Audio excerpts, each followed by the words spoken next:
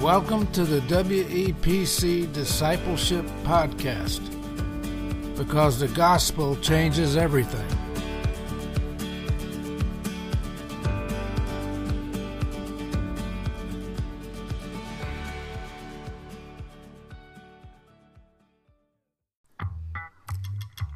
And welcome to the next episode of the WPC Discipleship Podcast. I'm Joe. I'm Gordon. And I'm Elliot. And here we are, getting ready to jump into Acts 3 through 4. That's right. Sarah's on vacation. She's got her toes in the sand somewhere. Yes. Very jealous about that. We do not have our toes in the sand. No. So instead of Sarah, I was gonna say something really rude and mean, like we took a step down, but that's mean. Why would I say that? We're just switching from Sarah to Gordon. Gordon's joining us this morning. Yeah, back in the saddle. Yes, Back in the I saddle, like it. as Elliot would say. You are back in the saddle. I see you as kind of a side saddle kind of guy, so I don't know. Side I saddle. just hang out. I'm just Or maybe along for the ride. like just like without a saddle at all, like just kind of. Is it bareback? Is that what it's called? What do you call that? Yeah, bareback. Yeah, that's kind of what you're doing. I like to ride English style. I don't know what that means. Not Western. It's very different. Yeah, Yeah. I prefer Western. This podcast is going. It's brought to you by Phil Scott. Yeah, I was gonna say. Triple S Ranch. Uh-huh. Unbelievable. And we're all drinking our breakfast this morning, it appears. It's true. It's true. I have my coffee. Well, I'm eating carrots, but coffee and carrots. Elliot's got his bar of, what was it? Apple and strawberries. Yeah, That's it? and some water. And some water. All right. And I've got my kale smoothie. yes, we're super healthy, guys. Yeah. We're super healthy. Oh, yeah. Well, we should jump into it, shouldn't we? We Yeah. should. Yeah. Let's do this. We've been looking at Acts 1, Acts 2, and this next episode, we're actually going to look at two chapters together, Acts 3 and 4 together, most of 4. There's actually a little section of the end of 4 that we'll look at the following week, but we're looking at Acts 3:1 through 4:31, and obviously that's a large chunk, so we're not going to read the text. We're just assuming that our intrepid listeners are doing their homework and they're reading the text before we get there. So I'm going to ask a question that is really hard for 21st century American Christians to answer. So we're just going to jump straight into it. When have you ever been persecuted for living or proclaiming truth about Jesus? Yeah, not like this. Not like this. Never been run out of town or thrown in jail, or yeah, it is hard when you read Acts, like this, because it feels very, these things happen, especially in other countries, even today. But for us here, it's very hard to wrap my brain around somebody wanting to throw you in jail or cast you out for what you believe. I mean, I came close. I didn't experience this, but I came close to kind of seeing it when I think I mentioned this a while back, but when the church went on its first missions trip to Ireland. This was back in I think this was 1996. They were It was huge. It was a massive group of people. It was like 15 people went on this trip. And Kevin Green led it, and we went over there, and it was a really interesting time over there because you had the church was really starting to grow, and this was in Ireland, not Northern Ireland, and very different. But of course, Catholicism has very much a hold there, and for people who became believers and became Protestants, I mean, it was a huge. These people would lose their families; they would be cast out from their families. People would not their neighbors. I mean, it was a big deal. You would lose friends, and so these tight knit group of Christians in Ireland, it was very reminiscent of what you kind of read about in Acts, and that like these folks really stuck together because they kind of had to. That family of God, the kingdom of God, really kind of plays out in those situations because, like in some cases, your own family has said, "Don't come back." It was interesting and hard because you heard some really hard stories too. But that's the closest I've seen it, you know. I think for me, it's to Gordon's point, nothing like this. I think it's getting left out of things. Probably the persecution of being left out, or people sort of talking like, "I can't believe you believe that," or so very small slights, but obviously, you know, your feelings can get hurt when you're left out of things, or you can feel judged by somebody for what you believe or whatever. So nothing to the extent of being thrown in jail, but probably small slights that stick in your craw and things like that. Maybe. I think that's. I'm with you, Elliot. There are plenty of experience. I think even maybe even 20 years ago, 30 years ago, I think if you ask the majority of Americans, is the church good for the country? You know, does Christianity help? I think most people probably would say, sure, yeah, generally. I think if you ask that question now, I think most people would say no. The church is a hindrance. Christianity itself is against, you know, whatever culturally is the main thing now. Pick and choose whatever those things might be. So I'm with you. I think the persecution is more of not physical, not being thrown in jail, not like our brothers and sisters like in China. Fastest growing church in the globe right now is in the middle of a country that is atheist. Wow, I did not know that.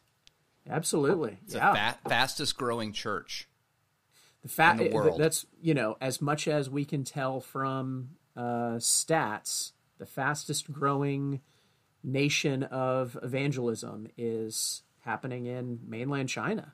I mean, they're saying that there are some estimates that the population of China will have more Christians than non-Christians in 40 years at this rate of growth. Wow.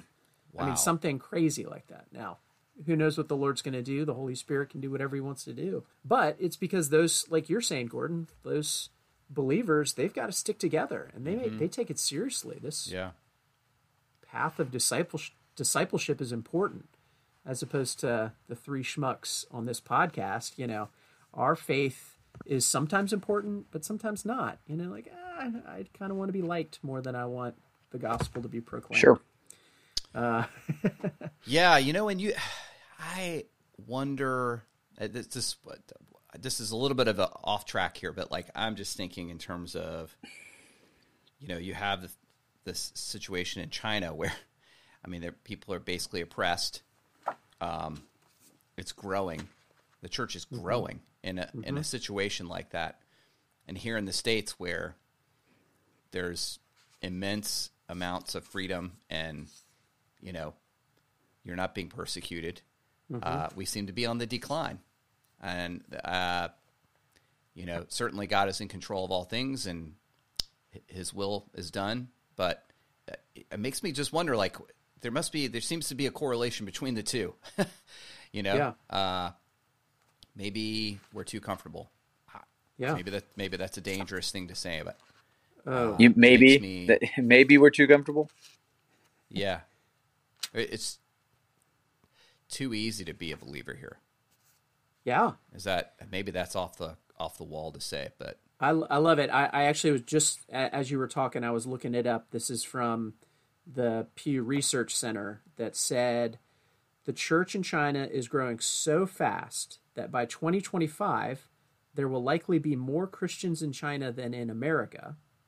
And some experts think that by 2060, so 2060, so 40 years from now, more than half the people in China will be Christians. Wow.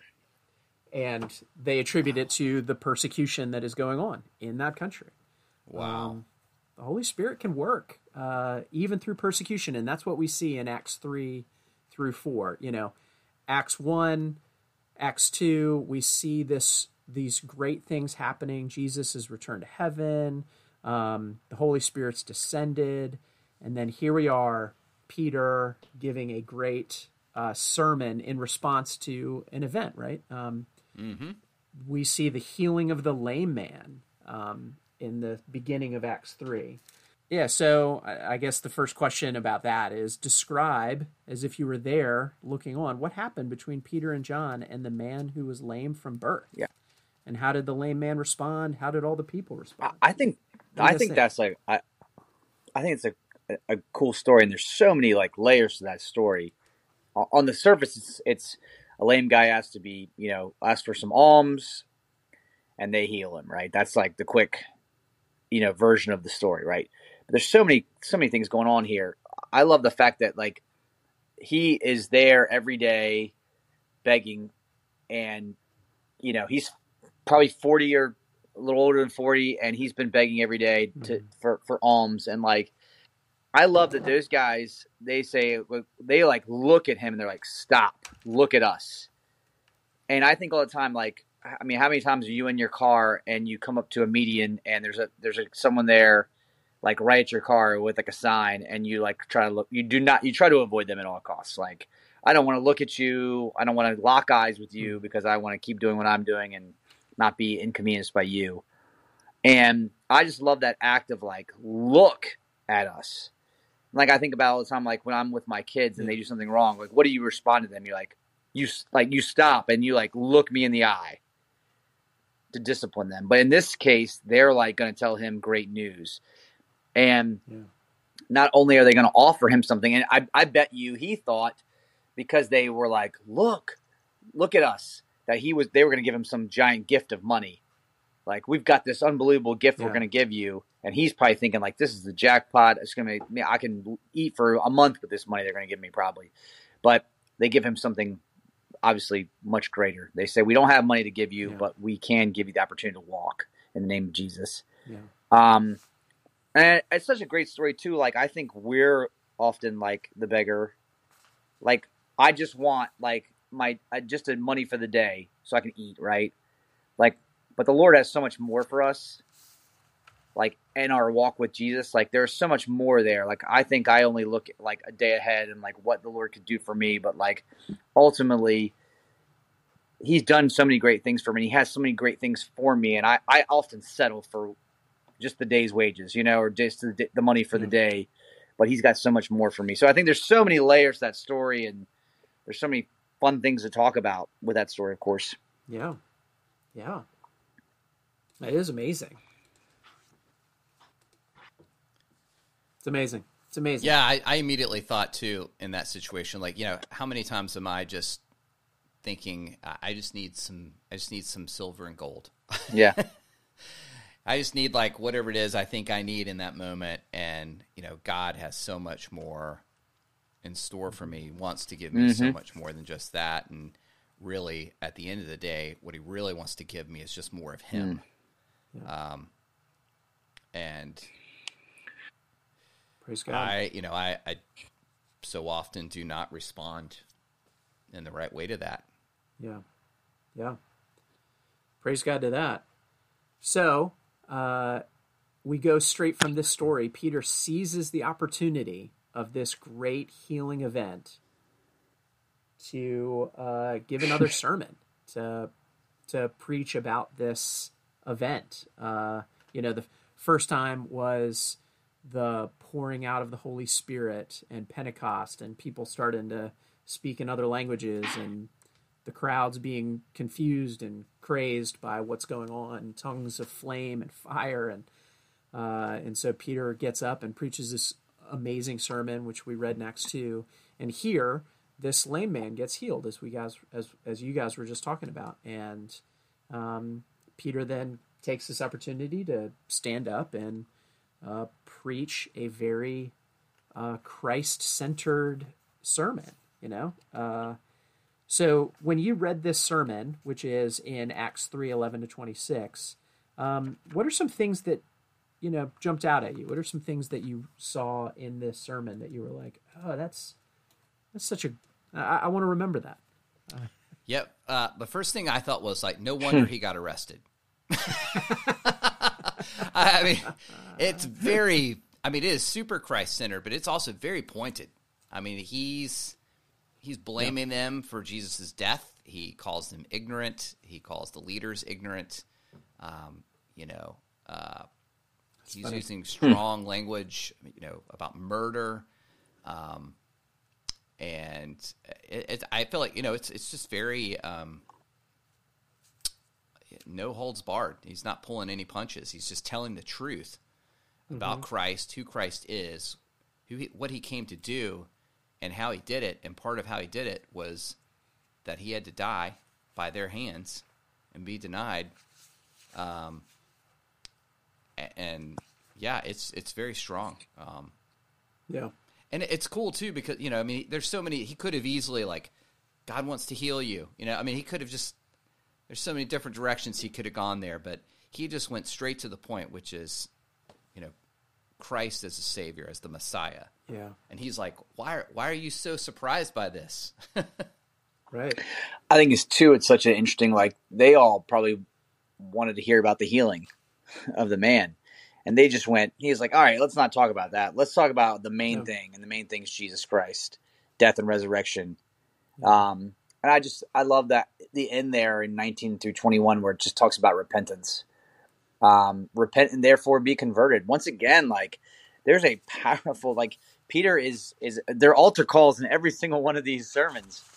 And he's giving people an opportunity to understand what repentance is and what salvation is. And people are going from death to life. So once again, another 2,000 or so people are converted, and now we've got a grand total of 5,000 Christians in a fairly quick time frame. So, I don't know.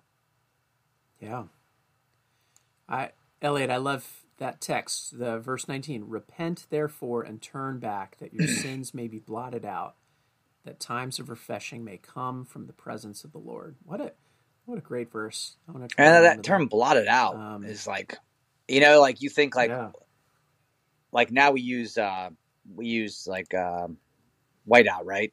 But for them it was this idea of writing something down and then just wiping it all off. For us, we'd put whiteout now, but it's the same idea, concept of those things are gone now.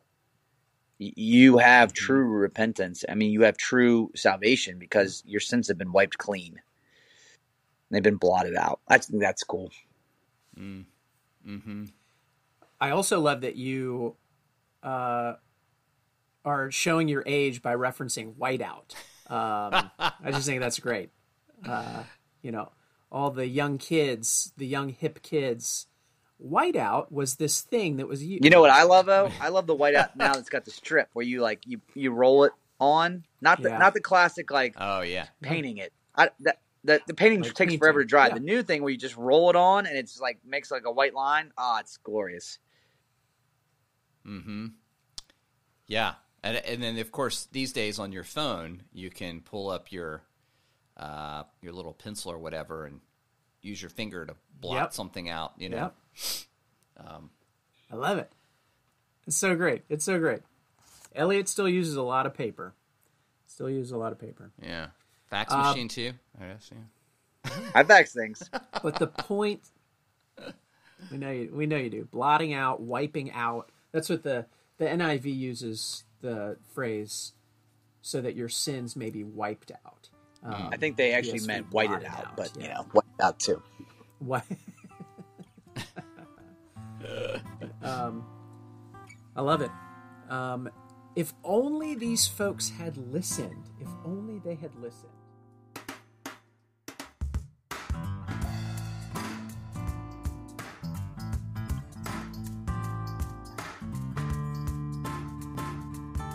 But sadly, I don't know if they did. We get into chapter 4, and it says the priests, well, I'm reading from the NIV. The priests and the captain of the temple guard and the Sadducees came up to Peter and John while they were speaking to the people. they were greatly disturbed. Greatly disturbed. Which, to Gordon's point earlier, if you were actually paying attention even halfway, yeah, you would be greatly disturbed. I mean, Peter calls him out like, this is the man that you killed. You know, he's pointing to them directly. The Sadducees being the party that was in power, if you will, like the most powerful political party of Judea at the time. You know, Jesus is calling them out directly. And they were greatly disturbed. I would be too, if I was them. And I'm thinking, how many days has it been since Jesus has died on the cross at this point? It's been, what, a month? Probably like 2 months. You know, 2 months. Pentecost would have been, 40 days after his death. Right. So, Yeah. you know. Give or take Who a few knows days. how long this is? I'm just thinking, after like, Pentecost. certainly they were well aware that Jesus had a lot of followers, and I would imagine that to a certain extent they would have assumed that there might be some people popping up that would try to continue the ministry or the activity of Jesus. But I mean, I'm just thinking for the disciples and the apostles at this point. Yeah. They've spent 3 years with the Messiah, and from their vantage point, they were probably thinking the Messiah was going to be a lot different. And they were probably, we know in Scripture there were times where they were questioning him, like, when are you going to bring the kingdom? Yeah. when are we going to take down Rome? And he clearly had a different direction, and now they're seeing like the rapid nature of these people becoming believers so quickly, so fast. This must have been so encouraging for them to see, like, yes, this is it. It's happening. God is bringing his people together, and that must have been so encouraging. So in the face of being arrested, in the face of having the temple guard, I'm sure they were probably a little afraid or somewhat fearful, but I'm sure they were so encouraged by what was happening that they could see through that. Too, and like the NIV repeatedly has like exclamation points after stuff Peter says, which I think's like great. Like I'm thinking like, he's just so buoyed by the Holy Spirit, to Gordon's point, buoyed by people coming into the faith. Like he is just emboldened to say these things and know that, God is going to take care of him. Jesus is going to take care of him in the midst of all this. And he's so excited to be telling people about Jesus right now. I love that. I love the boldness and the excitement in which he's preaching, and almost the non-caring of like, well, there's nothing you guys can do to me because, my hope is found in Jesus. Yeah. Mm-hmm. Yeah. Yeah. There's, I'm struggling over how to structure how we talk about this, because there's so much in here that we could talk about, and I'm not sure how to best move into it.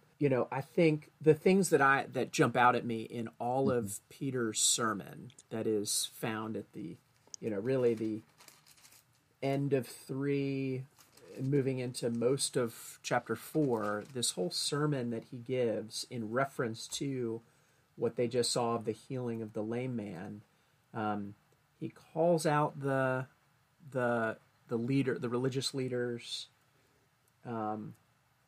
He has different names for Jesus that are really cool, like different titles, if you will, like servant of God, author of life, holy and righteous one. And then, of course, the capstone, the stone the builders rejected, Jesus Christ of Nazareth. Just think there's some great things there. And then, of course, there's the wonderful chapter 4, verse 13, when the religious leaders, when they saw the courage of Peter and John and realized that they were unschooled, ordinary men, they were astonished, and they took note that these men had been with Jesus. I don't have a good question from that. I just think it's such a great commentary on the power of being with Jesus, the power of the work of the Holy Spirit being poured out, the power of those 3 years, as you were mentioning, Gordon, of being with Jesus, and how that had affected them, how that had changed the disciples. Yeah, I mean, it begs the question, right? I mean, other people were amazed and recognized that they had been with Jesus. So for me, that the quick question for myself is, do people recognize that I walk with Jesus, right? Yeah. And I've been so captivated recently by the show The Chosen, because it does such a fantastic job of visualizing the time spent, within that group of Jesus and the 12, and just so much walking, so much just kind of getting from one place to another, and spending time listening and learning, and having Jesus teach them and give them this new perspective, and encouraging them in their faith, and just unbelievable amount of time that was spent for 3 years on the road walking. And it's been sort of convicting for me, because I've been asking myself the question, like, do I spend enough time with Jesus? I know he's with me always, but really intentionally spending enough time with him in the Word, in prayer, in service to others as I'm walking with Jesus, walking in the light, as John encourages everyone to do. Walk in the light, walk with Jesus. There was so much investment in that, and because of that, they were recognized as people who followed Jesus, people who had been with Jesus. So for me, I take that as just sort of an encouragement and a conviction, from the Word of God. I think the diagnostic question of do our neighbors, our coworkers, the people around us, do they know that we are Christians? I think that is an excellent question to ask almost on a daily basis. It's a great point, Gordon. Do they know that we're Christians just by the way we behave, by the words that we say, by the love that we have, the faith, the hope that we have? It's convicting. Yeah. I mean, our brothers and sisters in China, yes, they are known because they're either thrown in jail or they see each other in their secret Bible study gatherings that they have to do in secret. Here, sure, you're a Christian, I guess. I think you go to a church, maybe sometimes when it's convenient. I see you leaving your house every Sunday. I assume you go to church somewhere. Yeah. That's hard. There's a church on every corner, right? It's like, not in China. And I think it's worth thinking about in our own house. Like, Elliot and I, we have young ones in our house. Gordon, your young ones are beyond, but it still applies. Do the ones that live in our house, do the ones that know us the most, is our conversation gospel saturated? Like, do we talk about Jesus? Is it like, if you asked my kids, does your dad talk about Jesus sometimes? I don't know what they would say. I think they would say yes. But is it important? Is it central? What is this path of discipleship? I am a little bit going off topic, but I keep thinking about that. What you were talking about, these unschooled, ordinary men had been with Jesus, and it had transformed them. And what does that look like for us? And is it worth, being persecuted for? Yeah. If, another good question. If we're not being persecuted, maybe that's because we're not proclaiming the gospel in our words and actions.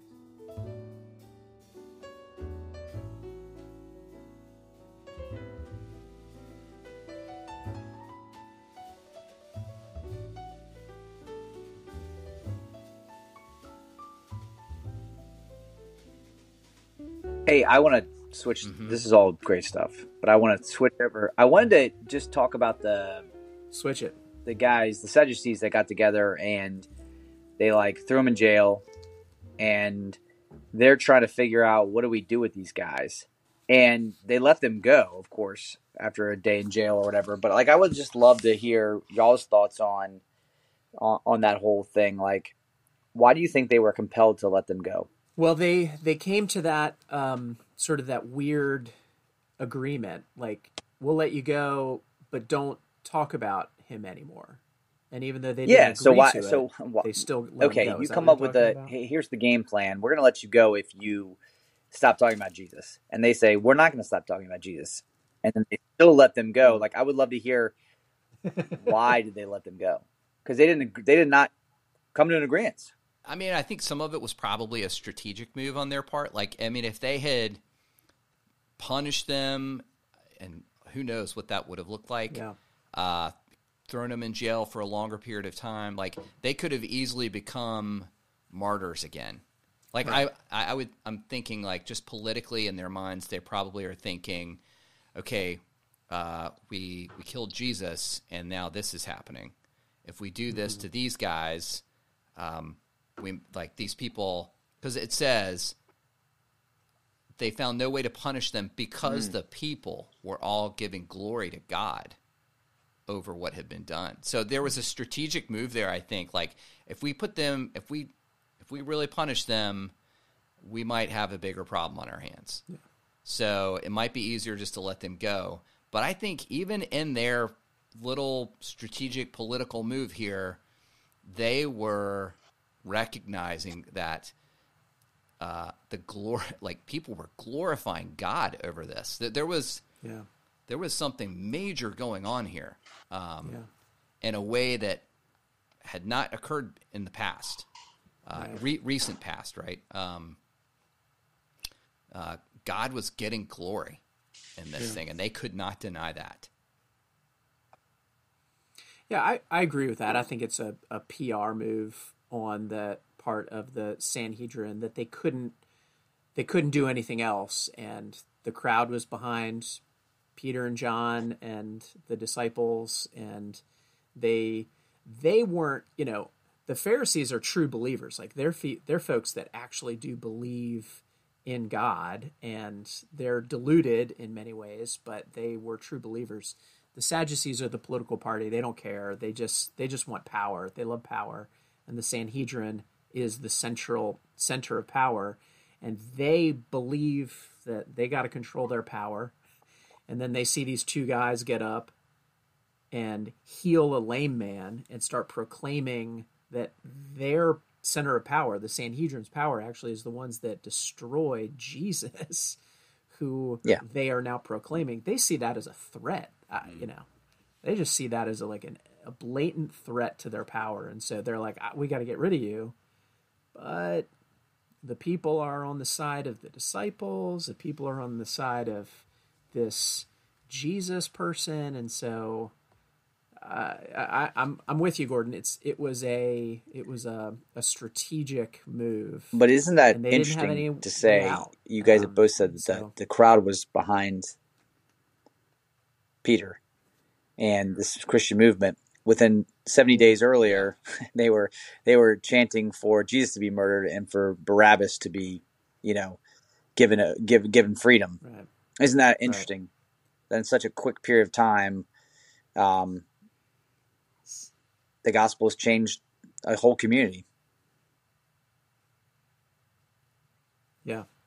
Now that's a super great point, Elliot, because this is the acts of the Holy Spirit. That's what this book is. And Jesus himself even said, I need to go so that I will send the Holy Spirit.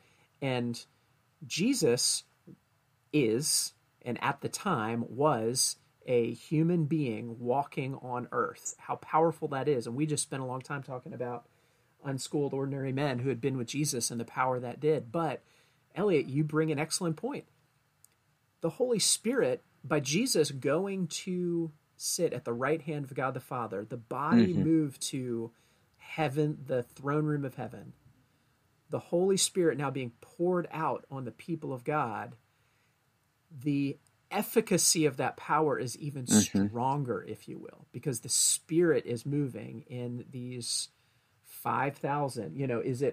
Is it a total of 5,000 people at this point, or is it an additional 5,000 Sure. people? We don't really know, but we're talking thousands of people that I think I'm inferring here. I think that wouldn't have happened if Jesus had stayed in bodily form. Yeah, it was and not interesting. sent the Holy I read Spirit. something about the Because the lame Holy man Spirit. in that context of like, this guy's been sitting at this gate for years, and he's 40 or 40 plus, and he's been sitting there. Jesus probably walked by him on multiple occasions and never healed him.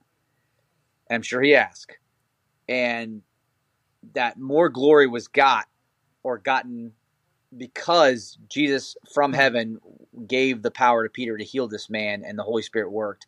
And that obviously more glory was gotten because of that. So it was interesting. I just thought it was an interesting point. That's great. Yeah, that's a great point. That's wonderful. Yeah, I just listening to both of the two things you both just said. I'm just sort of amazed at. I mean, you do not stop the King. Like he is on a mission, and when he was in the garden and he said, not my will but your will be done. This is what he was talking about. Your will be done. Like releasing the Holy Spirit, releasing the power of God, saving thousands of people like this so quickly, taking on the politicians again, and healing the lame.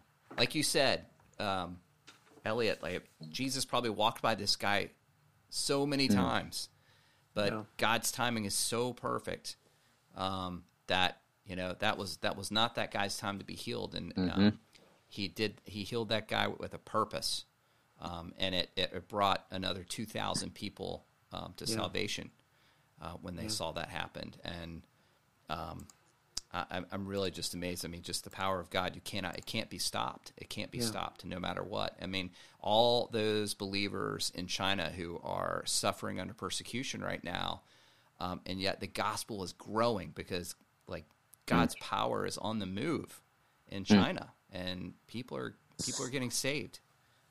People are being brought to salvation. It's amazing to think, and should be convicting to us here in the States.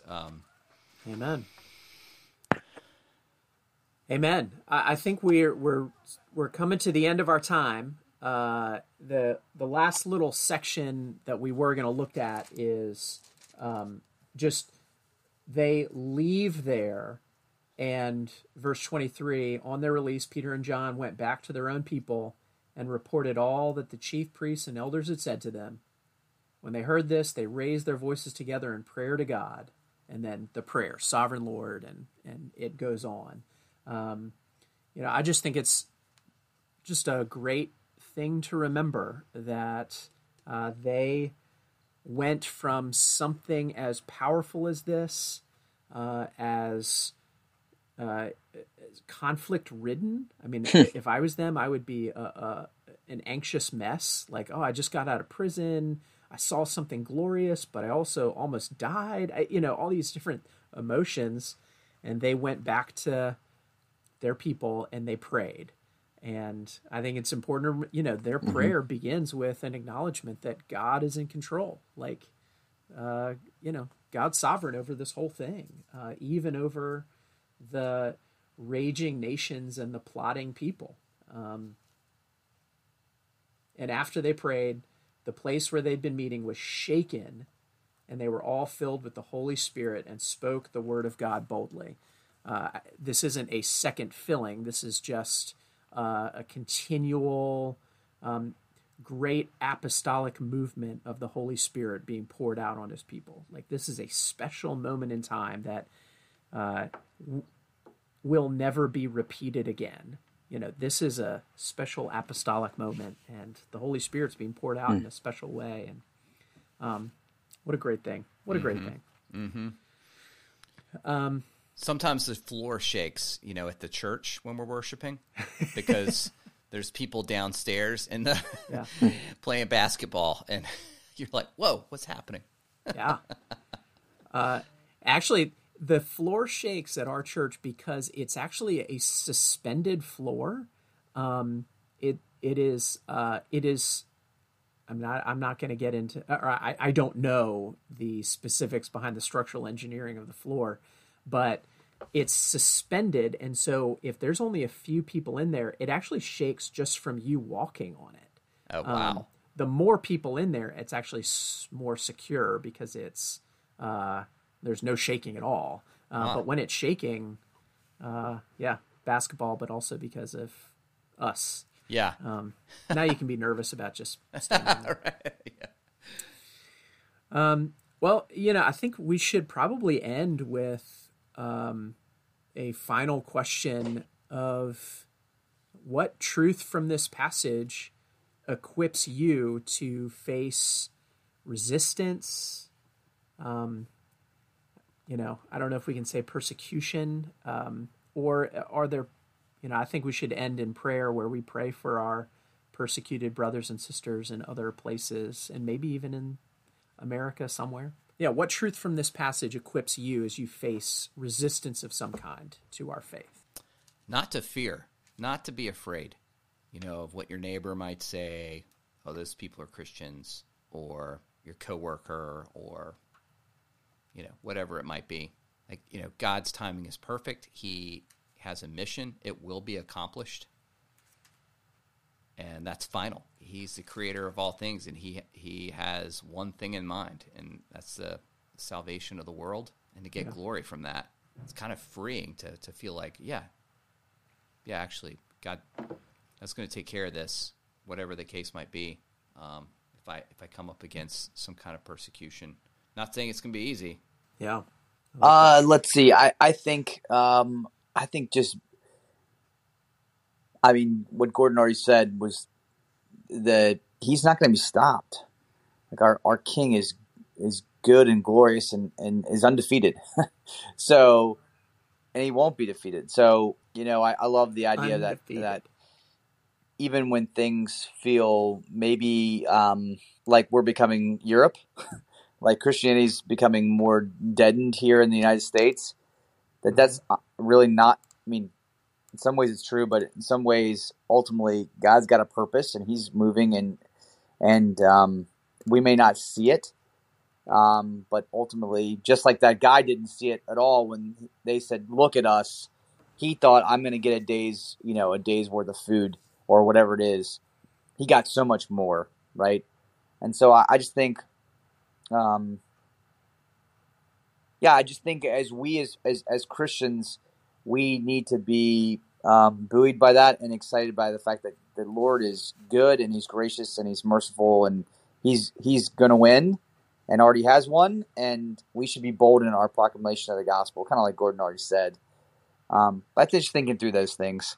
I like that. Yeah, I'm in agreement with both of you, not fearing, being more bold. I think the one thing reading this text that I'm struck on is the use of the means of grace, especially of prayer and of being together with people, how powerful that is. The obviously being open to the work of God in some way and not being fearful or using those works of God, but also, praying more. Like I just need to acknowledge God both in praying for opportunities to share, but also in praising God when things do happen, and being able to go to Him in prayer with things. Amen. I just think that's what God's pressing on my heart today. So, well, we should conclude. It's Gordon, we're prayer. calling you up to the majors today. Whose turn is it to pray? Yes. All right. Yes. Love it. Lord Jesus, I'm so grateful and thankful for your encouragement from your word today, that you are powerful, you are in control of all things, that you are on a mission, and you are bringing ordinary people like us into that mission and calling us to walk with you, to be recognized by that, Not that we're necessarily out having to preach sermons on the street or anything, but that just our walk with you will be recognized by other people, because it changes everything. The gospel changes everything. It's clearly changing everything for our brothers and sisters in China too, and we do pray for them and all our other brothers and sisters who are under some form of persecution where they live, because they follow you as their Lord and as their Savior, as their King, as their ruler. And we just pray that you would encourage them today and tomorrow, and for as long as it takes, to be encouraged by the fact that you are with them, that you are with them always, and that you care for them, that you will see them through it, and that you will accomplish your goal. And you are bringing ordinary. I'm just blown away by the fact that you are bringing ordinary people into that mission, and so thankful for that today. Jesus, thank you so much for today, and thank you for your word. And we just pray in Jesus' name. Amen. Amen. Well, the homework for next episode is to read Acts 4:32 through 6:7, chapter 6, verse 7, which is the moment when the church is spread out after the martyrdom of Stephen. So it's going to be a great one. So. Yeah. Awesome. Well, thanks for letting me be back in the saddle. You're always welcome, Gordon. You're always now welcome. Get off. And let's let Sarah back on. Sarah will be back next week. It's good to see you, Gordon. All right, guys.